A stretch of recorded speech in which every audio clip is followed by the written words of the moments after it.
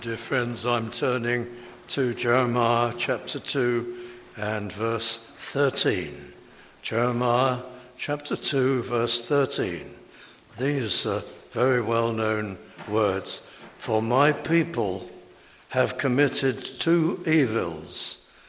They have forsaken me, the fountain of living waters, and hewed them out cisterns, broken cisterns, that can hold no water.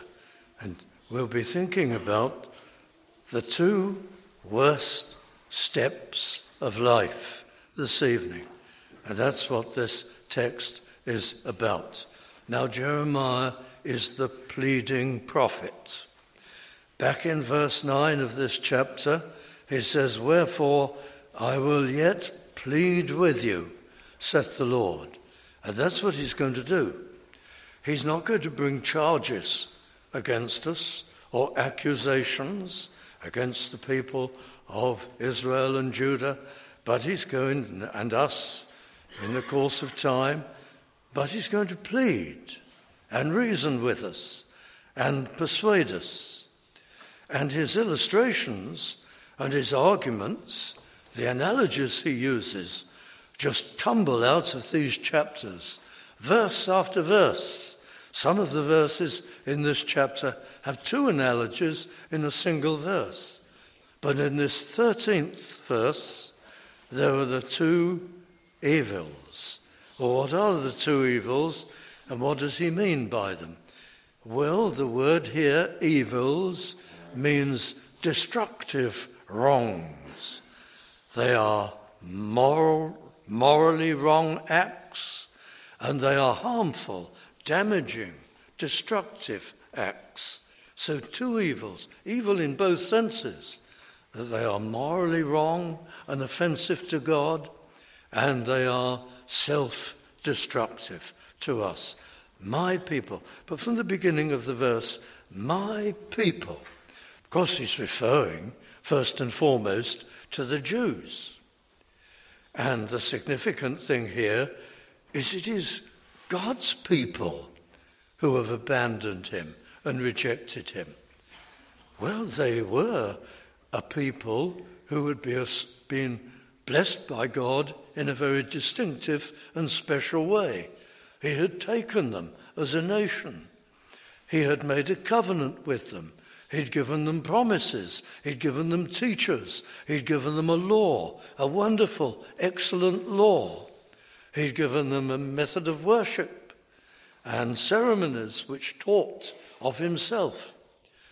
He'd given them demonstrations of his power, great deliverances when they were in need, and they'd seen tremendous, miracles take place before their eyes. They had so many privileges.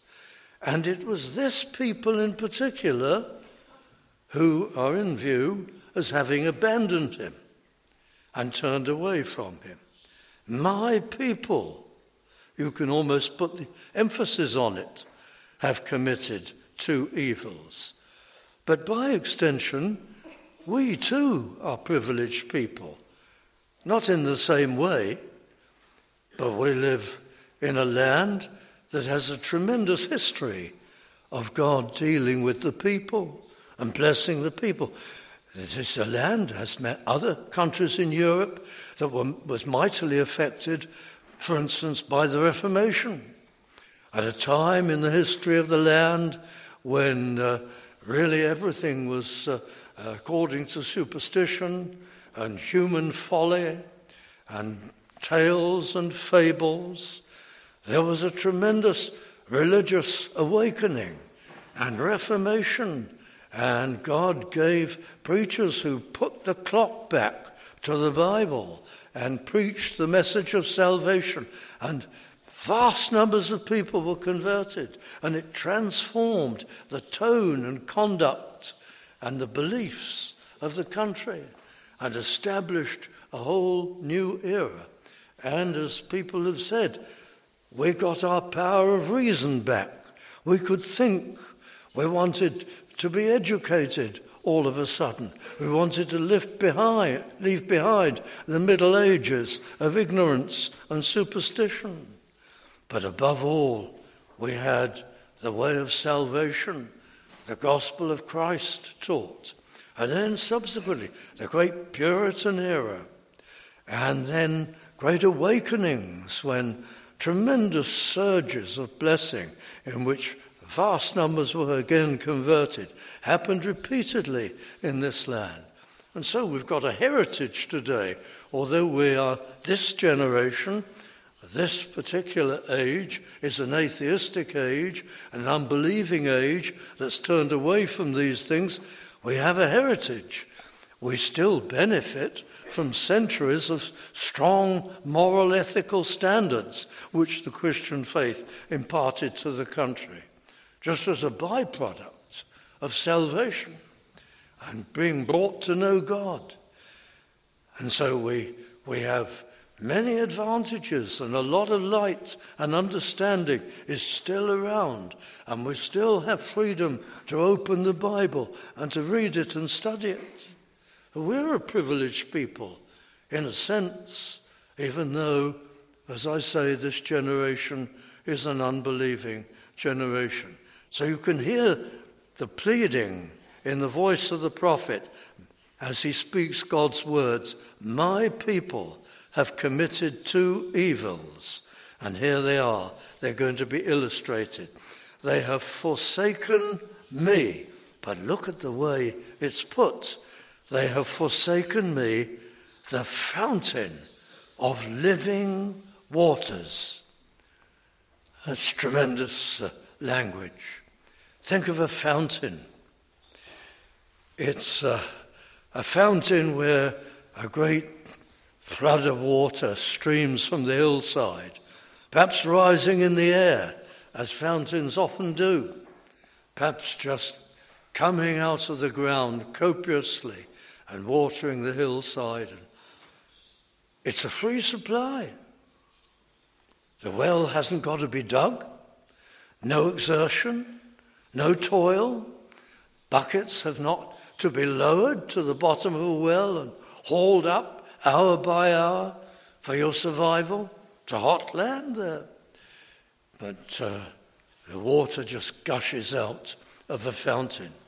And it speaks of God's readiness to supply human beings freely with all that they require. It's a fountain of mercy. God will forgive our wanderings and our rebellions, though these things are hateful and they're selfish and they're insulting to him. He will freely forgive all our sin and take it away. Christ has come, the eternal Son of God, second person of the Trinity, to die in agony on Calvary's cross, to take the punishment of sin, an eternal punishment, somehow reduced into hours, compressed into a few hours, and he's taken our deserved punishment if we're among those who repent and turn to him by the work of the Spirit of God. He's removed the guilt and the sin by his atoning death. And the blessing of God to draw us to himself, to make us his children, to visit us in our lives, to hear our prayers, to change our nature, to take us to heaven. All these mighty blessings are undeserved and unearned, freely bestowed upon us. Just as people come to the foot of a great gushing fountain and they freely take what they need of water. There might be troops in battle, desperately thirsty, just in such need of that refreshment. There may be people living in the vicinity who bring their various vessels and fill them freely. The goodness of God and his forgiveness is bestowed freely on all who come to him. It's a fountain. It's an abundant supply. There is so much water coming from that fountain. In other words, as many as come will be supplied. You will never find it's run out. It will never be the case that you're the last one to apply and therefore there's nothing left. It's a fountain of loving kindness and free forgiveness and salvation and reconciliation with God. And in the history of the world, while time lasts, millions upon millions of people worldwide will have found the Lord and come to him, and they will all find abundant supply of new life and grace, and they'll receive the gift of prayer and be able to call upon the Lord. It's a fountain. It's constant. Christianity isn't a passing emotion or interest, something that may take your attention for a while. If you truly come to God and you repent of sin and believe in Christ and give your life to him and trust in him, he changes you for all of life. You will never be lost. He will never let you go. Should you foolishly depart from him or be enticed away or drawn aside, he'll have a way to bring you back and to keep you sure to the end so that you enter into eternal glory. It's a constant supply. It's a clean and a pure supply. The salvation of God is to make us better people, to bring us into union with God, and to change our hearts and our lives, to make mean people, generous people, cruel people, gentle people, selfish people, outgoing, unselfish people. The goodness of God transforms, gives us a new nature, a new outlook, a new heart. It's a pure thing, this fountain. It's wonderful. The fountain of salvation. Christ took it up, you know. Well, you do know in John chapter 4, verse 14, whosoever drinketh of the water that I shall give him shall never thirst again. He takes up this illustration, first used in Jeremiah. But the water that I shall give him shall be in him. But it'll spring up all through life and then forever. This fountain is a life-giving fountain. Where you get a fountain, the people who live around it, they channel it, they dig trenches, they irrigate the area.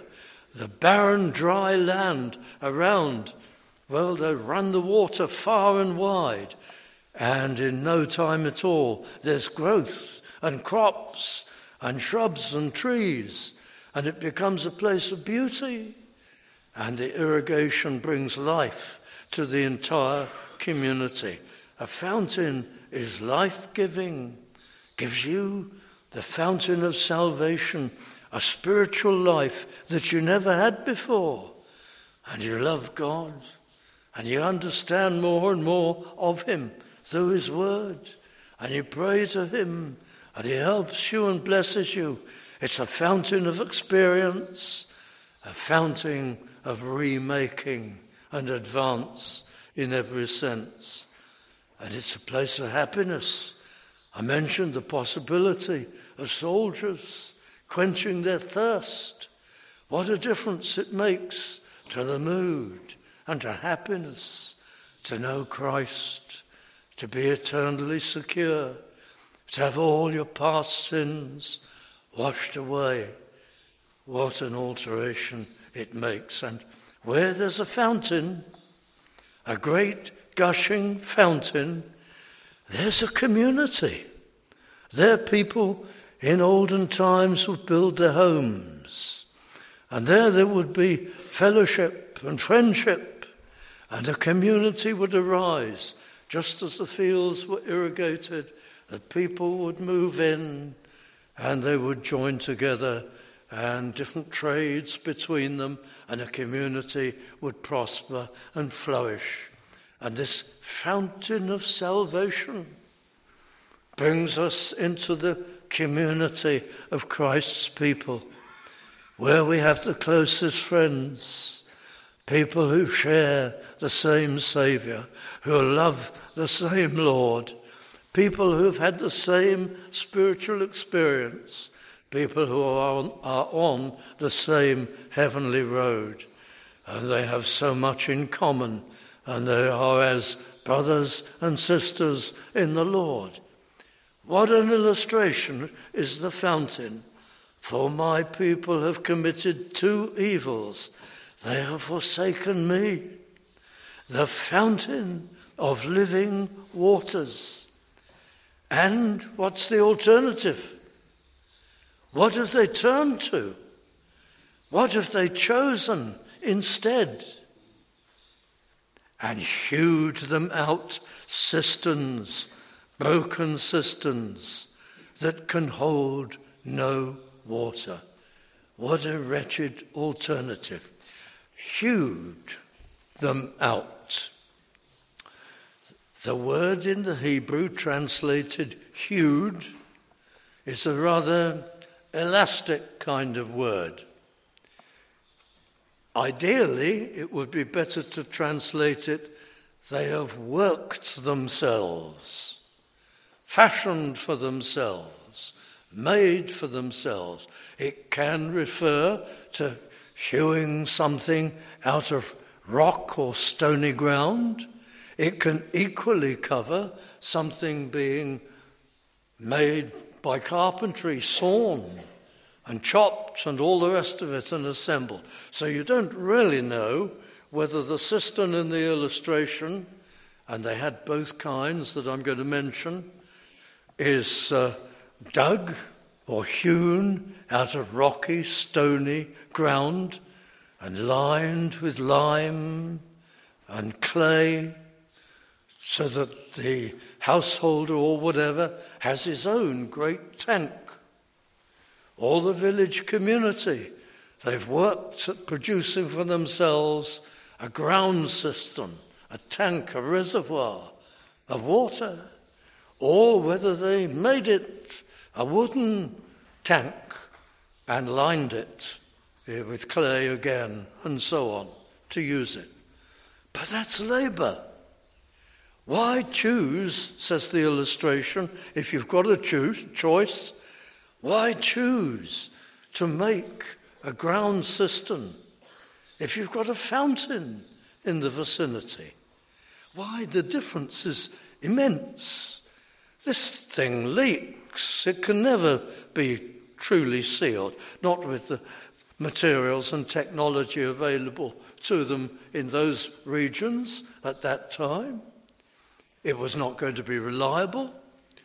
It was going to have to be fed from some nearby well. A well would still need to be dug, and a rope and buckets to bring up the water.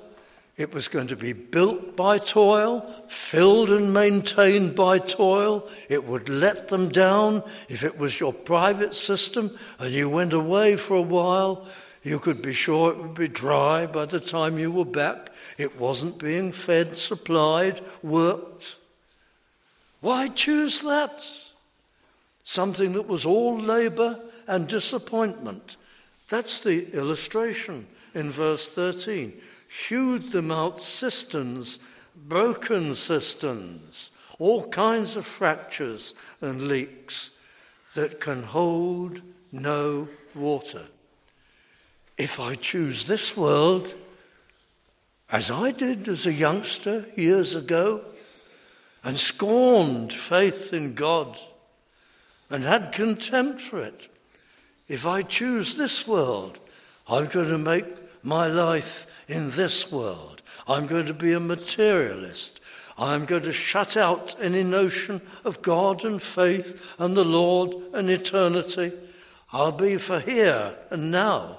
What I can get, what I can possess, what I can own, what I can be, what power or authority I might be able to get hold of, what I can enjoy, what sensual pleasures I can pursue, all this kind of thing. And that's, of course, everybody's got to maintain themselves and work and do well for their families and do their best. But we're talking about this world being where all your ambitions and hopes and supports and enjoyments are. There's nothing else. You have no purpose beyond the things of flesh and time. You have no purpose, no destiny, no future. Well, I'm digging out and making broken cisterns. I've got to put in all the effort, all the work to make myself happy. Happiness will come only in small bursts, just small enjoyments, and a lot of drudgery, a lot of heartache, a lot of setbacks, a lot of cruel disappointments, and many difficulties. And what's it all for? Old age, decrepitude, death, and then, but I put it out of my mind. I have to face my Maker, my God, and give an account of what I've done with my life. And I've never paid homage to him, and I've never thanked him, and I've never served him, and I've never learned of him, and I've never obeyed him.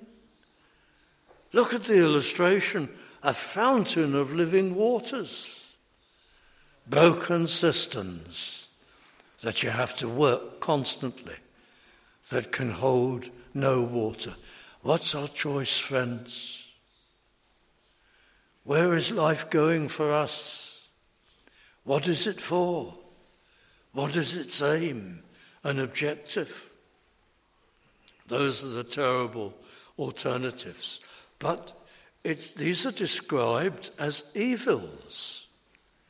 It is an evil thing to put aside God, to forsake the fountain of living waters. Well, of course it is. He made me. He fashioned me. He gave me everything I might be. I owe him everything. He's my creator and my rightful owner. He made me for himself, for me to honor him and worship him, and to receive his blessing and his love. And I've spurned it. I've rejected it and put it aside. Of course, that's insulting, but it's outrageous. It's sinful. Two evils. It's an evil in that it's morally terrible. It's an evil because it's self-destructive and harmful. It's the worst thing you can possibly do, to reject Almighty God, the fountain of living waters, to forsake him. And yet, amazingly, he is ready to forgive. He must be our judge. He must punish sin.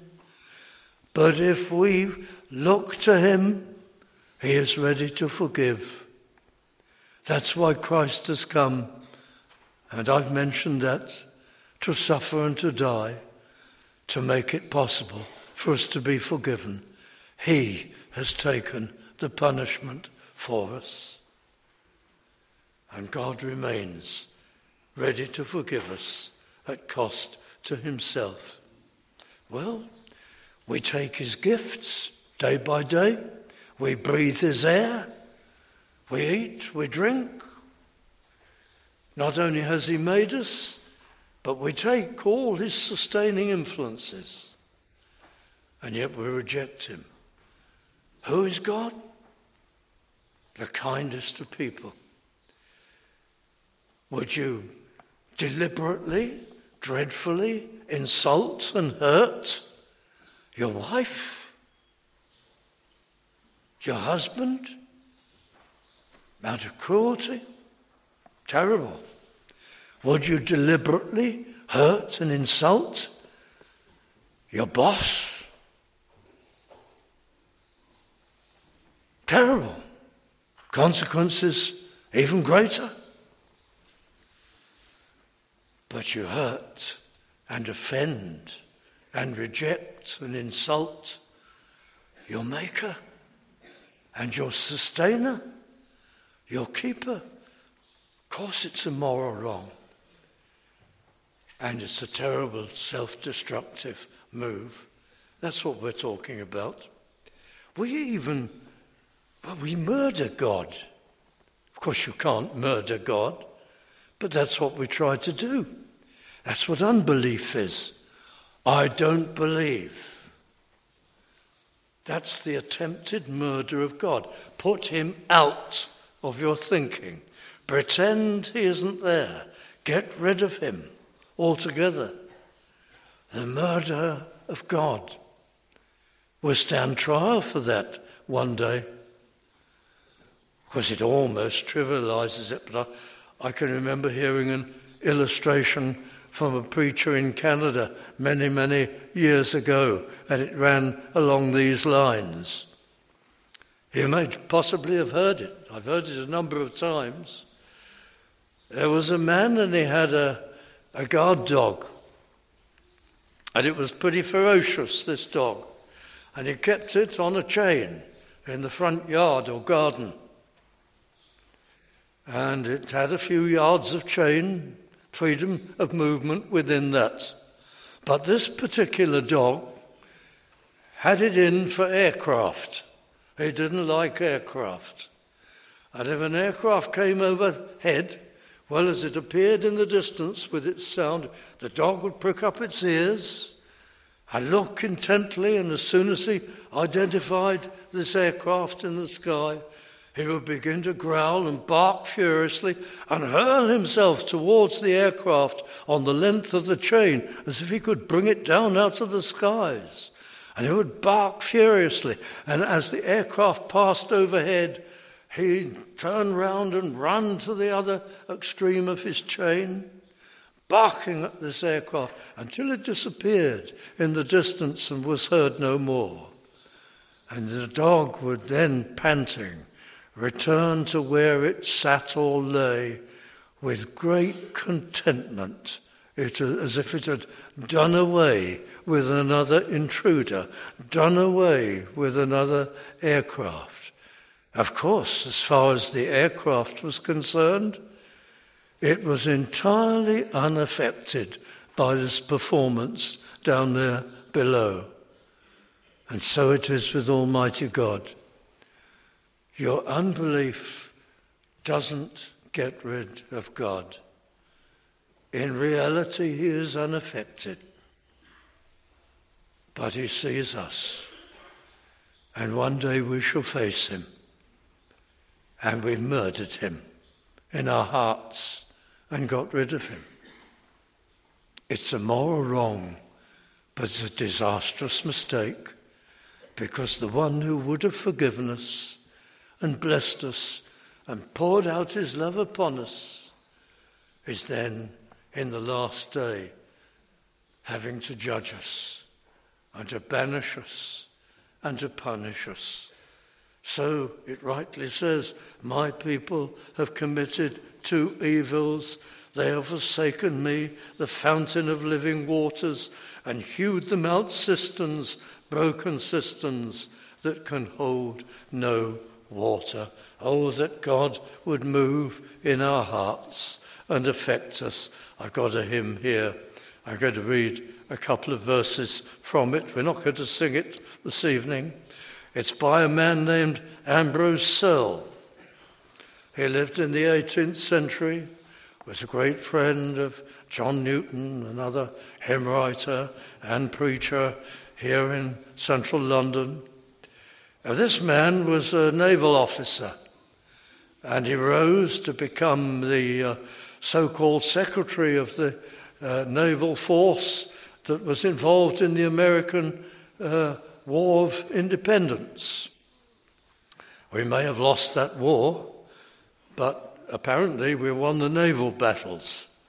And this man, Ambrose Searle, recorded in great detail in numerous volumes all the sea battles, and they became literary classics. The first naval historian to actually write in an exciting manner. But after a life, he rose to become Commissioner of the Royal Navy, but he was converted to God. And he wrote very touching words about it. Jesus, commissioned from above, descends to us below and shows from whom the springs of love in endless mercy flow. There's your fountain illustration, analogy. To me, he writes, who never sought his grace, who mocked his sacred word, who never knew or loved his face, but all his will abhorred. To me, who could not even praise when his kind heart I knew, but sought 1,000 devious ways rather than find the true. Yet this redeeming Saviour came, so vile a worm to bless, and took with gladness all my shame, and gave his righteousness. That's the blessing of Christ to those who seek him. Well, this is about the love of God. Let me tell you a closing illustration. I met a man, maybe 35 or more years ago, while I was speaking at a conference in Cornwall. And he was a burly chap, a lot taller than I am.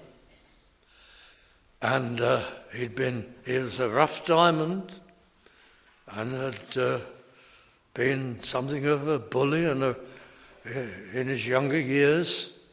And I can imagine he'd be a formidable man. Anyway, he was a binman. And he was the kind of foreman of his group or his truck. And in the town, in Cornish town, collected the rubbish and the waste. And he knew nothing about Christ. And he lived his own life with his wife and family, but far from God. No interest at all. And these were the days before everything was in sacks. And people used to tie things up and put them in dustbins, and the dustman would collect anything years ago. And he picked up a parcel. And it was 3 volumes, leather-bound volumes tied together with string. And as he picked it up, he thought, this is rather nice. He could see the gold tooling on the spine. They were very dirty, but he could see they were probably under the dirt very attractive things. So he didn't put them with the rubbish. He put them on a kind of running board on the truck to look at them later. And he took them home. And he was very pleased with them. He undid the string and cleaned them up, and when he had the time, he spent some time with brown shoe polish, cleaning those covers and shining the gilding on the spine and so on. And there were 3 very large volumes that would fit on his very accommodating mantelpiece. And his wife liked the appearance. So they were very pleased with these volumes. And there they sat for about a year. And he couldn't have told you what they were. He'd never looked that closely, and he wasn't a terribly literate man. But where it so happened, the television broke down, and he took it in for repair, and they said it won't be ready for a week. Well, what was he to do when he was at home? They didn't know quite what to do with himself, and one day he thought, I'll have a look at one of these books, and he took it down. And what he had was a 3-volume edition of Matthew Henry's commentary on the Bible. Well, he'd never heard of Matthew Henry. He didn't know what it was all about, and he'd never read the Bible. But it was beautiful, large volumes which set out the scriptures and then the commentary of Matthew Henry. And he began to read. And he turned, first of all, to Romans 6.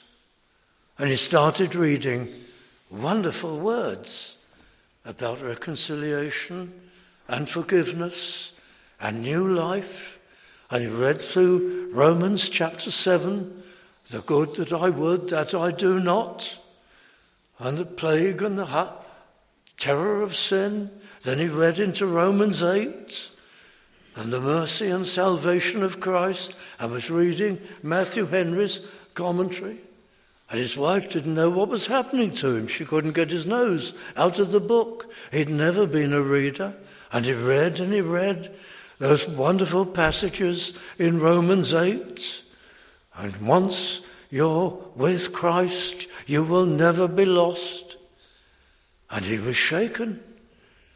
And he began to go to church. And he was there, visiting a church where the Bible was preached and salvation was explained.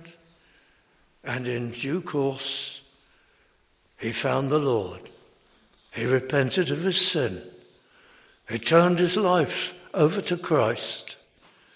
And Christ changed him, made a new man out of him, put a new nature within him, lifted him up, and he became a praying believer and a man of rejoicing and great happiness. But that has happened not in precisely that way, finding a treasure in the rubbish, but that has happened to just millions of people, and does every day in churches all over the world.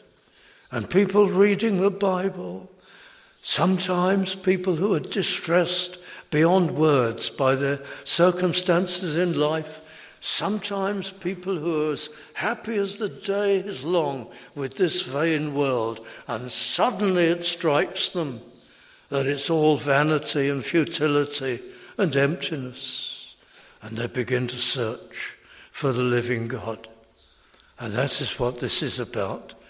Don't forsake the fountain of living waters and dig your own cistern in this world, but turn to him, the God of pardon, the God of love, the God of indescribable power, the God of great goodness, the God who may be known, the God who will embrace you.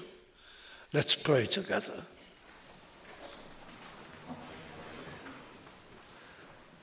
O God, our gracious Heavenly Father, look upon us, we ask. Prevent us from committing those 2 fatal and disastrous steps of forsaking Thee and embracing nothing at all. O Lord, help us, deliver us, receive us, and bless us all. We ask it in the name of Christ, our Saviour, for his sake. Amen.